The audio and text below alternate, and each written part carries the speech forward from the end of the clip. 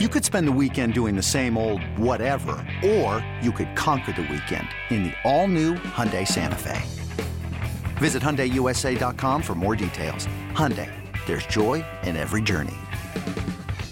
eBay Motors is here for the ride. Remember when you first saw the potential? And then through some elbow grease, fresh installs, and a whole lot of love, you transformed 100,000 miles and a body full of rust into a drive that's all your own. Look to your left. Look to your right. It's official. No one's got a ride like this. There's nothing else that sounds like, feels like, or looks like the set of wheels in your garage.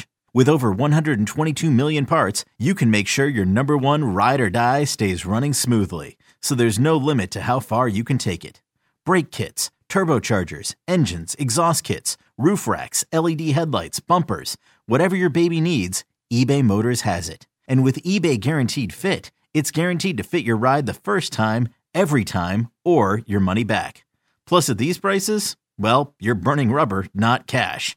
Keep your ride or die alive at ebaymotors.com. Eligible items only. Exclusions apply. Houston, we have a podcast. Diving deep into all things Texas, both on and off the field. Here's Sean Pendergast and Pro Football Hall of Famer, the General, John McClain. Welcome to Houtopia. Welcome in, everybody, to the Houtopia Football Podcast, Episode 6, in advance of the Texans' second preseason game coming up on Friday in Los Angeles. But that's not the big news. The big news just came down for us moments ago prior to recording this on Thursday afternoon.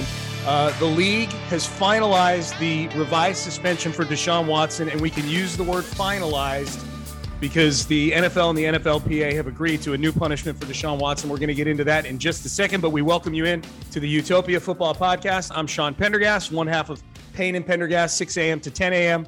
on Sports Radio 610, joined as always by the Hall of Famer and my colleague at Sports Radio 610 as well, John McClain. John, this has felt like it's a long time coming, a lot of fits and starts, but it does appear, knock on wood, that the Deshaun Watson saga from a disciplinary standpoint is finally over. What's your reaction to 11-game suspension and a $5 million fine for Deshaun Watson?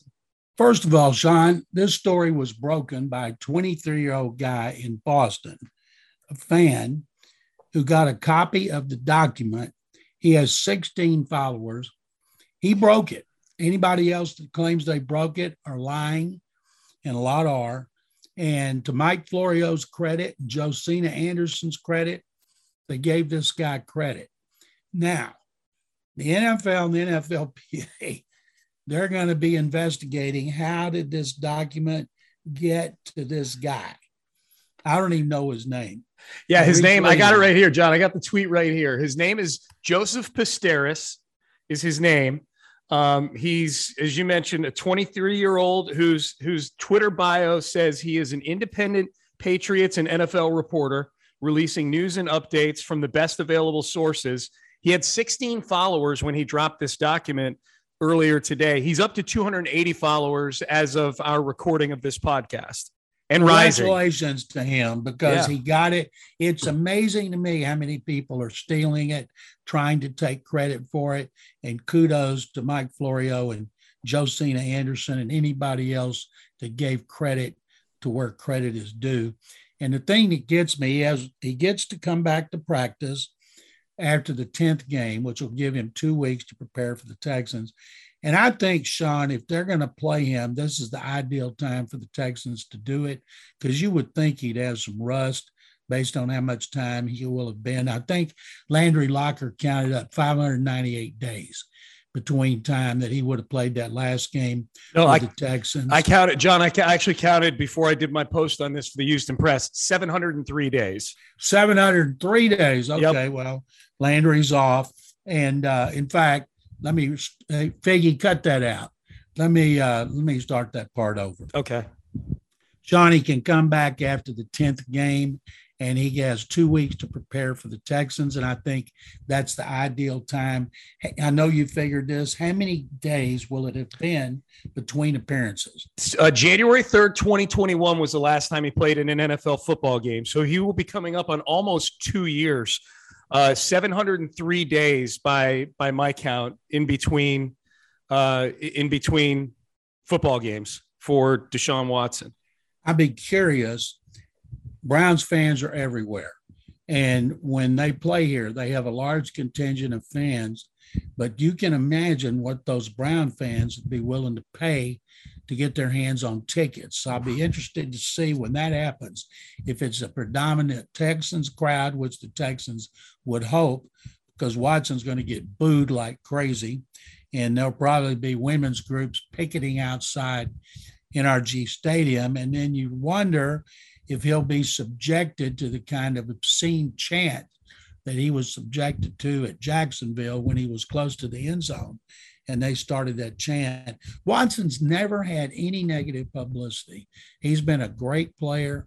People loved him. He's got nothing but praise all through high school, college, the NFL.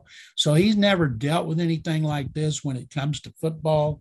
It'll be interesting to watch, Sean, how he can compartmentalize his reputation being tarnished forever, getting booed everywhere he goes, getting obscene chants, if he can put it out of his mind and become the great quarterback he was with the Texans and a great quarterback the Browns, of course, believe he can be, or they wouldn't have given him $230 million guaranteed. Yeah, John, there's so much to unpack from this Deshaun Watson news. Again, 11 games, $5 million fine.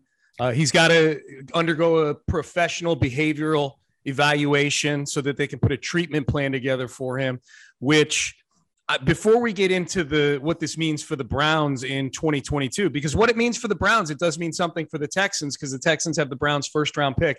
I want to get into that. I want to get into what December 4th is going to look like with Deshaun Watson coming here to NRG Stadium. Almost feels intentional that they gave him an 11-game suspension and not a 12-game suspension. I want to get into that. But Deshaun met with the media shortly after this suspension was announced. He put out a statement. And the Haslams put out a statement. And, John, I think we were all questioning the sincerity of Deshaun Watson's apology. You and I on this podcast, I brought up the apology last week. I didn't even get to the end of my sentence, and you were already rolling your eyes at his apology. Rightfully so, I think, at the time, and I think even more rightfully so, after Deshaun Watson in his press conference this afternoon continued to maintain his innocence in all this. So basically, basically, I guess Deshaun Watson apologized late last week for being innocent of all these accusations. What is going on? I'm stunned that the Browns let him talk about this, but they do. And he keeps putting his foot in his mouth. Sue Robinson called him predatory. Goodell called him predatory, egregious. She said that he violated the personal conduct policy on all three counts that the NFL had accused him of. And today he said, I've always stood on my innocence and always said I've never assaulted anyone or disrespected anyone. I'm going to continue to stand on my innocence. And then asked why he settled. He said, because when you settle, it doesn't mean you're guilty. So he's still claiming he's innocent, and everything Sue Robinson found and everything Goodell found, he says is not true. And I would imagine we will hear from Tony Busby and probably Ashley Solis about this. But boy, that just shows you how fake that apology was to Didi Kinkabala last week. Yeah, I mean, John, this is Deshaun Watson's MO this whole time. He doesn't do things that everybody says he should do until he's absolutely painted into a corner and faced with some degree of football mortality. You know, everybody said a year and a half ago he should be settling these lawsuits so he can move on, and he tries to maintain his innocence and reclaim his good name, which he's never, ever, ever going to do ever again. That's a futile effort. He finally ends up settling over a year later. You know, the league tries to engage him in settlement talks, and those break off. And until it looks like he's going to get suspended for a year, he's like, oh no, I want to settle. And lucky for him, the league probably just didn't want to go to court over this whole thing. So they settle on 11 games. I mean, even the apology and the counseling and all the things he says, I don't have a problem. I don't need counseling. I have no regrets. I have no remorse. And then when he's faced with a punishment that he doesn't like, he apologizes and goes to counseling. He's among the most insincere, lacking in self-aware athletes that I can remember in recent history that I've covered. And the Haslams look like idiots for saying he's remorseful when obviously the only thing he's remorseful about is it became public and they filed civil suits and he had to spend a lot of money to settle them. I thought it was going to be a settlement of 12 and 10 million. What do you think about 11 and 5 million? I thought I was same as you. I thought 12 games, 10 million. Because I thought 12, you could apply logic to 12 games. Sue Robinson said that the stiffest punishment she'd seen for a nonviolent sexual offense was 3 games to an individual. I thought you could have taken that, applied it to the 4 cases that were presented to her, and you just go 3 games times 4 cases equals 12. I think 10 million made a lot of sense because Deshaun made 10 million last year to do nothing but sit around at NRG Stadium. Show up at the building every now and again. So I thought 10 million made sense. So I'm disappointed, not disappointed, but I guess I'm wondering what the logic was in arriving at 11 games and $5 million, because I thought 12 and 10 both made sense. Now, that said, John, I'm ecstatic that he's coming here to NRG Stadium for that game in week 13. That's juicy. That's fun. People in our business should be excited about that. And I'm with you. I think there's a chance he could come in there very, very rusty. It's interesting because you can look at it one of two ways. I don't think it's a coincidence that it's only 11 games. If it is, then great. But let's pretend for a second like it's that it was requested by one side or the other. It'd be 11 games. I could see both sides. I could see where Deshaun would be like, look, I really want to play in that game in Houston. Conversely, I could see where the league is like, you know how we're going to punish him even more? He's got to go back to where he abandoned the stadium and the team he abandoned, face the music, face all those questions all week long. And, oh, by the way, play football competitively for the first time in 700 plus days. We saw how he looked, John, in that first preseason game, having not played in a long time. It was ugly looking last Friday. So I think all of a sudden that becomes one of the more fascinating games. I want them to set precedent now and new precedent and flex this game into prime time before the season even starts. Shuffle the deck, John. Shuffle the schedule around. Put it in prime time right now. It's the only Texans game that has any sizzle to it like this for the entire season. This episode is brought to you by Progressive Insurance. Whether you love true crime or comedy, celebrity interviews or news, you call the shots on what's in your podcast queue. And guess what? Now you can call them on your auto insurance too with the Name Your Price tool from Progressive. It works just the way it sounds. You tell Progressive how much you want to pay for car insurance, and they'll show you coverage options that fit your budget. Get your quote today at Progressive.com to join the over 28 million drivers who trust Progressive. Progressive Casualty Insurance Company and Affiliates. Price and coverage match limited by state law. I don't think there's any way they do that because then they're trying to take advantage of something that was unprecedented in the history of sports at any level, and it was all bad. Yeah, there's just no way they're going to capitalize on that. And you're exactly right about them punishing him and making him play here in that first game and be subjected to the abuse. They'll never admit it. And also, Sean, you brought up about court. The reason Roger Goodell got off his year suspension and $10 million fine is the union was going to go to federal court. Eventually, it would be kicked back because the CBA is binding. This happened to Ezekiel Elliott, and it happened with Tom Brady, but it took a long time, and they wanted it to go away. Everybody wanted it to go away, and Watson, after preseason, he'll have to go away, and he'll go to Atlanta and work out with his good buddy and his quarterback guru, Quincy Avery, and try to, as they work up to his return, simulate as much as possible game conditions when you can work out privately. But he'll be in great shape when the time comes. And that would be a great time for Davis Mills and the Texans to shock the world. Yes, that is the shocking of the world we need, a Week 13 win over the Browns. All right, John, so that's the suspension and how it pertains to December the 4th. It's good news for Texans season ticket holders, especially ones that are looking to flip their tickets. Not many games on this schedule this year for the Texans where you can recoup some of your expense if that's what you're inclined to do with your season tickets.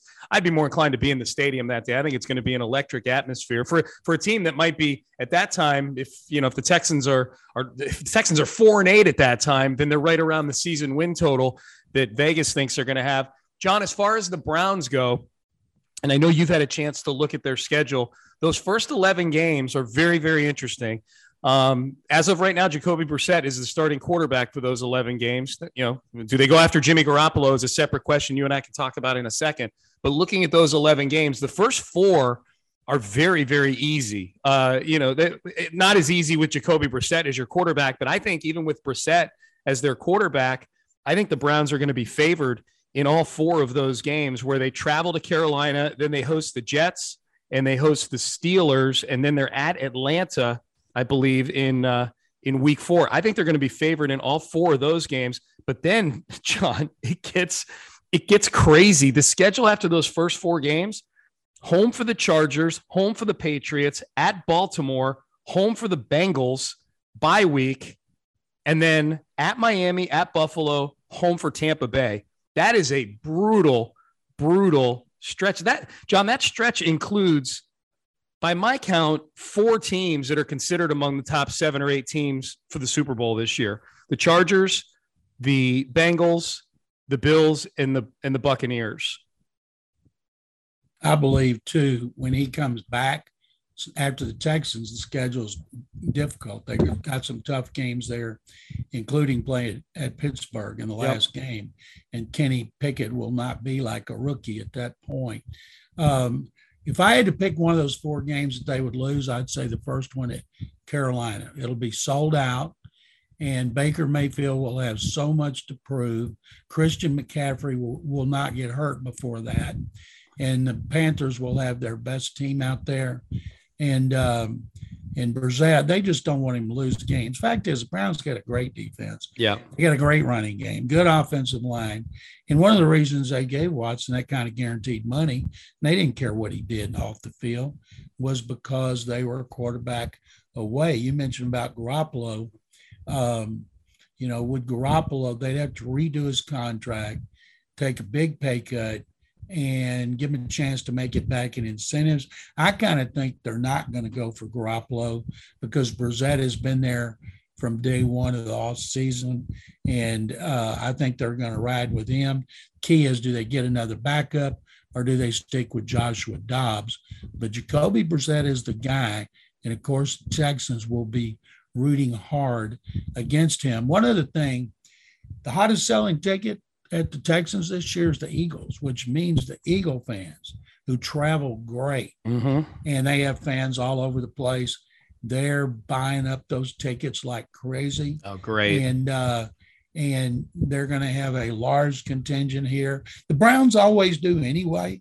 And so I would hope that Texans fans want to see this game more than they want to make a little extra money. Yeah, I would hope so too. John, it is interesting. Well, first of all, I hope the Browns stick with Jacoby Brissett. That would be great if they stick with him as opposed to trading for Garoppolo. Although we don't know how healthy Garoppolo is, and it's not like he's a top half of the league quarterback anyways, but I think he's better than Brissett. This is interesting though, John. The 6 games, I went through the 11 games Deshaun Watson is going to miss. As you mentioned, the 6 games that he will play in, assuming that he comes back right away and starts against the Texans on December the 4th. He plays the Texans December the 4th, but then the next 5 games, 3 of which are on the road, at Cincinnati, home Baltimore, home Saints, at Washington, at Pittsburgh. You know what all 5 of those games have in common, John? Outdoors in December. And I don't know if Deshaun Watson is an outdoor quarterback. It remains to be seen. He's played his whole career in the South or indoors. Coming back rusty to play 4 of your last 6 games on the road, the last 5 of them in cold weather, and 2 of those road games are going to be in divisional road environments. Cincinnati, week 14, right after the Texans game. And then that Steeler game, the final week of the season. Now, who knows what the Steelers? I doubt the Steelers are playing for anything, but it's the Browns coming to town. The Steeler fans always show up. That's that's tough sledding overall for the Browns this year, which I have no problem with, obviously. I don't know, John, total back of the cocktail napkin math, just having you and I just chopped it up, without getting on a whiteboard and doing all the math to it. What do you think? What does this feel like for the Browns record wise at the end of the year? How many wins do you think they get on those 17 games? First of all, the home games, the weather's going to be awful. Yeah. That stadium, I've been going there since 79. It didn't old Metropolitan Stadium right next door. I mean, they're right on Lake Erie. Yeah. And even when the temperature is not bad, the wind can blow like crazy. And so they're still going to they better hope Nick Chubb and Kareem Hunt are healthy, because they're going to have to ride them a lot. I could see the Browns this year going at best 10-7, more like 9-8. And that might keep them in the wild card running. It might keep them in the running to win the division over Baltimore and Cincinnati. And I think Pittsburgh in that last game, even if the Steelers are not playing for a wild card berth, they would love nothing more than to be able to knock out the Browns from the playoff, their big rivals. So yeah, it is so intriguing the way this is all set up, and it's going to make the season even more fun. And because the Texans fans will always be watching what Watson does, that makes this season even more intriguing for them when it comes to games not involving the Texans. Yeah, I think they went 8-9 last year, the Browns, if I'm not mistaken, and that landed the 13th pick in the draft. So if I'm a Texan fan, John, I tell you, if I'm a Texan fan, I'm feeling pretty good about this pick winding up in the top 12 or 13 again. If 8 wins is sort of the barometer. Every year is different, in terms of how top heavy or bottom heavy the league is and how the wins and losses are distributed across all 32 teams. But if the Browns are hovering around 500, which I think is that, to me, I feel like 8-9 is the most likely scenario. That's pretty sweet, man. Another year where you're getting, in all likelihood, a top 5 pick that's your own, just like last year. And then you're getting the Browns pick, which I think, again, is going to be in the upper half of the first round. Got to get them right. And that'll take us into talking about the Texans here in just a second. But I guess just putting a bow on the Deshaun Watson talk, I think if I'm a Texan fan, John, I would have rather he got a full year, Deshaun Watson, just because then you're really torpedoing that season for them. And the first round pick has a chance to be a top 10 pick. But if you're not going to suspend him for the full season, I think if you're a Texan fan, you walk away with the best possible scenario, which is he got the maximum suspension that he could get while still coming here to NRG Stadium to play on the 4th of December. Absolutely. And remember, the Texans right now have 11 draft choices, including the 2 number 1 picks. They also have John Mechie next year, who'll be like an extra 2. And there are, according to all reports, the class of quarterbacks led by C.J. Stroud of Ohio State and Bryce Young at Alabama is so much better and deeper than this past draft was. And therefore, teams always need quarterbacks. If the Texans decide Davis Mills is not the guy, they'll have a lot of ammunition to try to move up to get Stroud or Young. And then if these guys pan out and say the Texans, say they get the pick, say it was 20th from the Browns. Yeah. You hope a lot of quarterbacks go, because that pushes down the position players.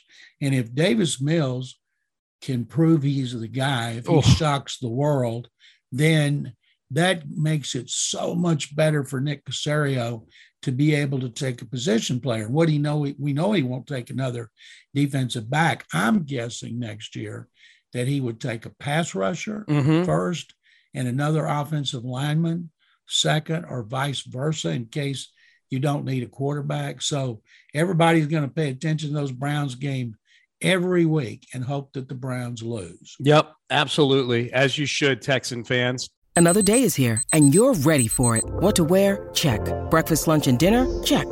Planning for what's next and how to save for it? That's where Bank of America can help. For your financial to-dos, Bank of America has experts ready to help get you closer to your goals. Get started at one of our local financial centers or 24/7 in our mobile banking app. Find a location near you at bankofamerica.com/talktous. What would you like the power to do?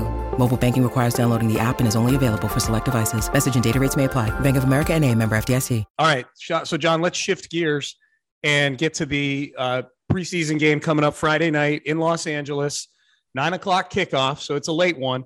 Let's play a little pregame six-pack. You and I go back and forth with things that we're going to be watching for in this game. Let's help the people out. Almost a viewing guide, if you will, for the game on Friday night. John, I'll let you kick off the festivities here.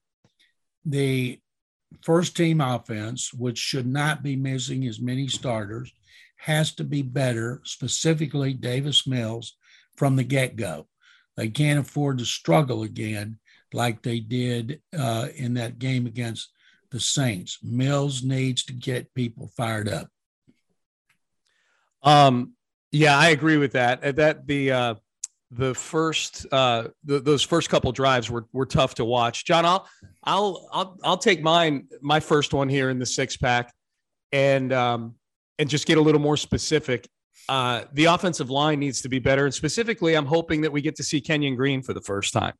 I know he may not be out there with the first unit, but if Kenyon Green can get on the field, if he can do enough to where he's starting for this team, maybe not week one, but early in the season, all of a sudden I'm feeling really, really good about this rookie class. I think most people are pretty excited about Stingley. Petrie was one of the best players on the field on Saturday night against the Saints, and he's been one of the best players on the field throughout training camp. Man, if Kenyon Green can just get in there, get in shape, get going. He's coming back from a concussion, which oddly enough makes me feel better than if it were a knee. Yes. You know, I feel like a bad person when I see that it was a concussion and I'm like, oh, phew, it's just his brain, not his knee. But it's football. The fact of the matter is I want the guy on the field. So interior of the offensive line is one for me, specifically if Kenyon Green gets on the field. I want to see him play. I want to see him. I'm not going to say play to a level where he's, he looks like a starter from day one. I'm not saying play to that level, but play to a level where I feel like, okay, this kid's moving in the right direction. Make me feel good about yourself, Kenyon Green. That's what I want. How do you get a concussion when you're not hitting and you're wearing that new beehive on your head?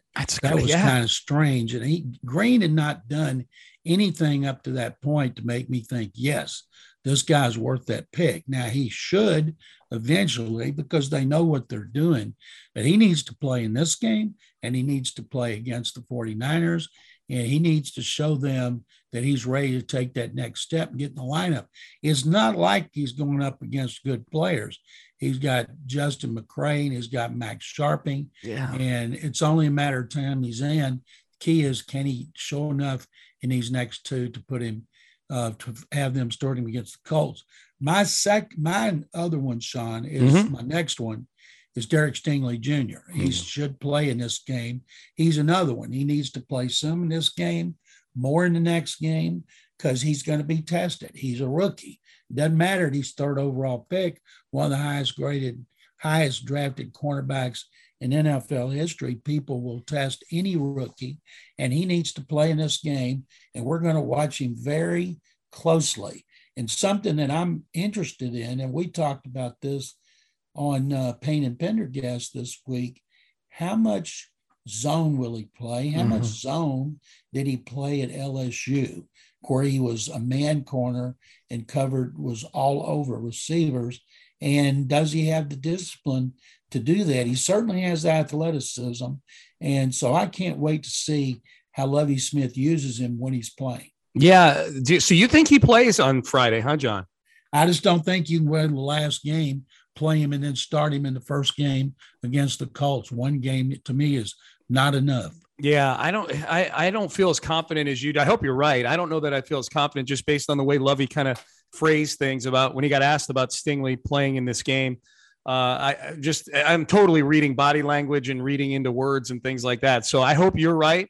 And I hope my gut instinct is wrong on that, but I'm with you. If he plays, that shoots to the top of the list for me, is not just how he plays, but how he looks, how he moves, how's the foot, all those things. Every time he's gotten out on the field during training camp, it's looked pretty good, right? I mean, he doesn't look like somebody who's hindered by an injury right now, but they very clearly came in with a plan for him that they've not been making it up as it goes along. Like, it feels like they came in with a plan for him that they put together like back in April when they drafted him and said, this is how, they looked at the foot and said, foot looks good, but here's what your schedule is going to look like from now until September the 11th when we play the Colts. Doesn't it feel that way to you? Like they've had a plan. And if he doesn't play against the Rams and he only plays against the 49ers and then has over 2 weeks to get ready for the Colts. That shows that to me is kind of dangerous, not physically, but putting him out there with only one game or a part of a game, and then you're throwing him to the wolves. But it's not like he's playing against great receivers in that first game or the second game or the third game, because they go to Denver and they go to Chicago. So it's not like that he's going to be getting burned by a great one. So if he doesn't play, it's going to be a disappointment because we all want to see him. We hope he has a debut like Jalen Petrie did when Jalen Petrie made tackles around the line of scrimmage like he did at Baylor. Yep, no doubt. All right, my second one, John, we're doing the pregame six-pack. John and I laying out some things for you guys to take a look at and watch out for in the game. Mine is Nico Collins, and I'm anxious to see if they expand the amount of time the starters play. They only played 2 series. Both series went 3 and out. So we saw virtually nothing from the offense. I'm not wild about Nico Collins getting the veteran kid glove treatment where he was basically off with all the other starters who either didn't play or only played a couple series. And he's sitting there with no pads on, hanging out on the sideline after 2 series. He's a guy, first of all, he's only a second-year guy. Secondly, it's not like he's coming off a rookie year. It's not like he was, Jamar Chase or something like that. He doesn't have that degree of cachet yet. 3, he hasn't played much football, period, over the last few years. He hasn't played substantial, like consecutive tons of football since 2019. He had a season last year that was kind of choppy because of injuries along the way. And then he didn't play at all in 2020. Nico Collins needs to get on the field. And then once he gets on the field, I want to see all the things that we've seen in drills and in practice translate into a game situation, because when he's gotten on the field in practice, he's been very, very good. Well, that'll be up to Davis Mills. I think Pep Hamilton's seen enough of him in the offseason program and training camp to take that kind of tact with him. And I would expect he would play more in this game and then a little more in the last game. They got a tough cuts coming at receiver. Yes. Now they can put him on the practice squad, but who would have thought Jalen Camp was going to fight his way onto the roster? You have 3 veterans in Dorsett, Conley, and Moore. What happens to them? And so I'm eager to see Collins because he's clearly the second receiver to Brandon Cooks, and there's a big gap in there. Yep. Now, I don't need to see Brandon Cooks again. Nope. Play him a quarter or a couple of series in the third preseason game, because he's ready to go. He's been ready to go since the first day of training camp. That's why I'd rather see the young guys, and Collins is a young guy. Yep, no doubt. All right, who's your last one, John? The last one is the guy that I projected would be in the running for NFL Offensive Rookie of the Year and 1,000-yard rusher. I want to see more of Dameon Pierce. Now, I'm not talking about giving 10 carries, 10 catches, give him 5 or 6 more. And because he looked great, averaged 9 yards a carry, and Pro Football Focus had him the highest rated running back of the preseason. It's pretty obvious he's special, Sean. You see him make those cuts. You see him that time when he ran over that defensive back, and he's got speed. He can block, he can catch, and he's not a secret weapon. And that's why I said and tweeted that if he's not in the lineup against the Colts, they're not putting their best team on the field, because he's clearly better than Marlon Mack. Not success like Mack had, but Mack's coming off 2 injury-plagued years, and he just doesn't move like Dameon Pierce. No. I mean, it says something, John. I don't want to diminish Dameon Pierce's performance on Saturday. I'm as I won't say I'm as big a Pierce fan as you, because I don't think anybody's as big a Pierce fan as you, but I'm a big fan of Dameon Pierce. It says a lot about where this franchise has been at the running back position for the last half decade or so. Pathetic. It says a lot that 5 carries from a rookie running back in a preseason game have the city going gaga and ready to throw a parade for him, because he again, it was a great performance, no doubt about it. It's 5 carries in a preseason game, and everybody's ready to anoint him, and I am too. I think he should start for this team. I totally agree with your take that if they don't put him out there to get the frontline share of the reps, I don't think anybody's on this team is going to be a bell cow, and I don't want them to treat him like a bell cow. I don't want him burning 250 carries for a team that wins 4 games. I just want him to get enough carries to where he continues to develop as a player so that when this team gets competitive again, that he's the guy you lean on in the running game. But I just think, like, I don't know that I've ever seen a preseason 5-carry performance from a guy who was in the second half generate more buzz than Dameon Pierce on Saturday against the Saints. I still believe they need another running back. Yes. And I think they need another veteran running back because somebody has got to, like you said, he's not going to be a bell cow. Yeah. You know, if they, as a rookie, if they could get him 15 to 20 touches as a runner and a receiver, and that would help Davis Mills, would help the defense. But somebody else has got to be able to come in and take some of the load off of him. And maybe it's Marlon Mack.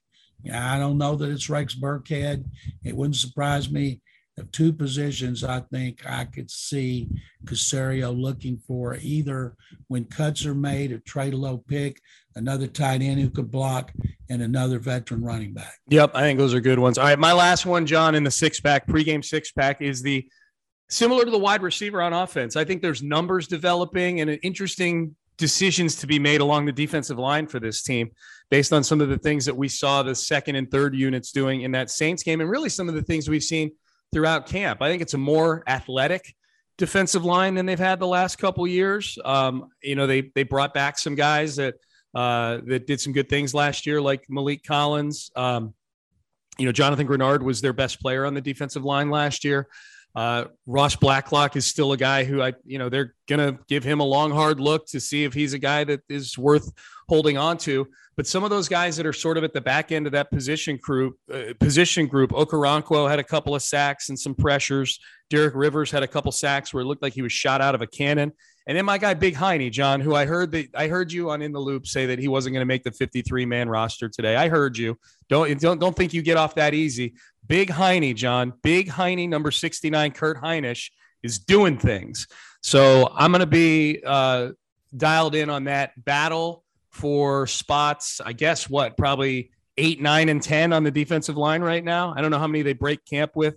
Usually a minimum of 8, but maybe, in a 4-3, 8 or 9 defensive linemen. I think there's some really, really interesting battles developing along that defensive line. When I said I thought Kurt Heinisch would be on the practice squad, Landry Locker almost bit my head off and said, "That's my guy." Mm-hmm. And I want to say, no, that's Sean Pendergast's guy. He's a Golden Domer. Yeah. So if Heinisch can play well enough these last 2 games and in camp and work his way onto the roster, then that means there's going to be somebody get cut who's a veteran. Could it be Blacklock? They've got with Jerry Hughes outside, Mario Addison outside, Rasheem Green moves inside in passing situations. They started Blacklock in that game. Yeah. And Blacklock has a problem. He doesn't beat double team blocks. He needs to be in a different system where he can come in off the bench and just charge up the field, try to get the quarterback. But would they keep a guy like Heinisch over him? Hey, if he earns it, they'll do it. Yeah. That last thing you said there, John, I think resonates the most. Like I don't think Nick Caserio is afraid to look at it and go, he deserves to be on the team. He certainly doesn't have any emotional ties to Ross Blacklock. I can tell you that right now. No. So there you go. So there are 6 things for you guys to watch. The pregame 6-pack for the Rams and the Texans 9:00 kick on Friday night. You can hear it on Sports Radio 610. Pregame Texans countdown starting at 6:00 with me and Seth Payne. Clint Sterner and I will be on the post game. The longest field goal ever attempted is 76 yards. The longest field goal ever missed? Also 76 yards. Why bring this up? Because knowing your limits matters, both when you're kicking a field goal and when you gamble. Betting more than you're comfortable with is like trying a 70-yard field goal. It probably won't go well. So set a limit when you gamble and stick to it. Want more helpful tips like this? Go to keepitfunohio.com for games, quizzes, and lots of ways to keep your gambling from getting out of hand. John, before we wrap up, you've got some interesting stuff coming up over the weekend for you. You, as you mentioned on Payne and Pendergast this week, you had presentations to the seniors committee for the Pro Football Hall of Fame, which I know you're part of that group. You were presenting Chuck Howley, the former Super Bowl MVP and multi-time, 6-time All-Pro, 5-time All-Pro? Six-time All-Pro, 5 first teams, 6 Pro Bowls. Yep. He had been, there were 12 finalists. I requested to represent Howie on our Zoom call because I saw every game he played. I was a diehard Cowboys fan when I was a kid till I came down here.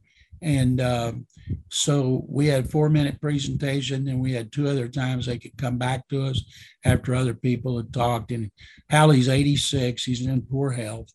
And he'd never been a finalist, and he retired 49 years ago. He finally became a finalist. And Chuck Howley, Joe Klecko, and Ken Riley, the late Cincinnati cornerback, are the 3 senior nominees that our regular committee will rubber stamp for the Hall of Fame sometime before the Super Bowl. And you're going to be traveling up to Dallas to share that news with Chuck Howley, right? It's weird. His Chuck, he's not in good health, and his son invited me. He said, "Where do you live?" I said, "Houston." Because I asked him, does your dad know when you told him he's in the Hall of Fame? Because he said his dad had never given up, that it was always a goal of his to be in the Hall of Fame. And I said, well, does he know he's in the Hall of Fame? He said, well, I told him. And he said, is there any way you could come up here and meet him and talk to him and tell him, and maybe it will resonate more with you? So I'm going up next week, and I'm going to meet Chuck Howley, and I'm going to do everything I can. And even if it doesn't resonate, at least I'll be able to tell him too. And it's an unbelievable honor when you can present anybody. And other than Andre Johnson, presenting him in his first year of eligibility, I've never been nervous, whether it's Elvin Bethea, Mike Munchak, Warren Moon, Bruce Matthews, Robert Brazil, Curly Cup. But I was for Howley, and I've never met him, but now I'm going to meet him, and it's an honor. Yeah. Okay. So you've never met him before. I'm glad you mentioned that. You've never met him before. And I guess just for people who aren't totally tuned into the Hall of Fame process, and you may have said this, but I think it's worth reiterating. When these senior committee nominees get elevated to finalist status, it's pretty much a rubber stamp, right, John? It is a rubber stamp. And when we have our meeting before the Super Bowl, they'll ask me to present him, and I will. And then they'll have the presenters for Ken Riley and Joe Klecko, and then we will vote on them immediately before we get into the modern era finalists. And then the coach contributor committee is meeting next week, and I'm hoping their nominee will be Buddy Parker, who won 2 championships with the Lions. That's hard to believe, isn't it? That the Lions won 2 championships, and he was the head coach of both. Yeah. And I think it'd be great if he were the nominee for them, but there's a lot of good candidates for them as well. Oh, yeah, I'll bet. It feels like there'd be a backlog in that category. So, John, Chuck Howley is probably in all likelihood a rubber-stamped Hall of Famer for the upcoming class. Andre Johnson was a finalist this past year. I think I won't say safe to assume anything with the Hall of Fame, but I think you probably feel pretty good that Andre Johnson's got another decent shot at it again this year. If you had presented Chuck Howley and presented Andre Johnson, and they both went in the same class, would that be just the most proud you've been as somebody who's presented so many people for the Hall of Fame? If you got those 2 guys in the same year, that's got to be your gold standard for Hall of Fame presentation performance, I would imagine. Howley played for the Cowboys, so he doesn't compare to the Oilers who I've presented. But he was he was a boyhood hero of yours. He was a boyhood hero of mine. Used to play like I was Chuck Howley when we were out in the yard. Yeah. Everybody else wanted to be Bob Lilly, and that's why I thought it was special. And the fact that it took so long, and I just hope at some point it will register with him that he's finally made the Pro Football Hall of Fame. And, it's not official yet, but the committee's been rubber stamping the nominees from those committees because they know how hard we work on it. And so that would be known whenever they have the NFL Honors Show before the Super Bowl. So that's still a long way away. As far as Andre, we didn't put any first-time eligibles last year. We took care of a backlog. But now first-time eligibles, Darrelle Revis, Joe Thomas, who I think will be locks, I think DeMarcus Ware, who I thought was a lock last year, that's 3 of the 5. And Andre made the cut from 15 to 10. Reggie Wayne and Torrey Holt, his competition at wide receiver, did not. So that's a good sign. So I'll do everything I can for Andre Johnson, and hopefully it'll be enough. So you said earlier you were nervous when you were presenting Andre this year? I sure was. Why? And you said you weren't nervous for all those other guys, though, it sounded like. Because he's the first Texan who's been eligible. Gotcha. And also because I believe that he deserves it. And I know Texans fans do. And I know a lot of people on the committee, because a lot of people said great things about Andre. That would be fun. That'd be all down to remind them next year. Yeah. That what they said last year. But you got it. It's like, it doesn't matter what the guy did before. You got to start over and act like it's all totally new. Can't rest on your laurels. Yep. But because Andre and I covered him and I know him, and so that's why I was nervous about him. And I know how many Texans fans, believe he deserves to make it, as I do. And you do. Yep. No doubt. 100%. No doubt about that.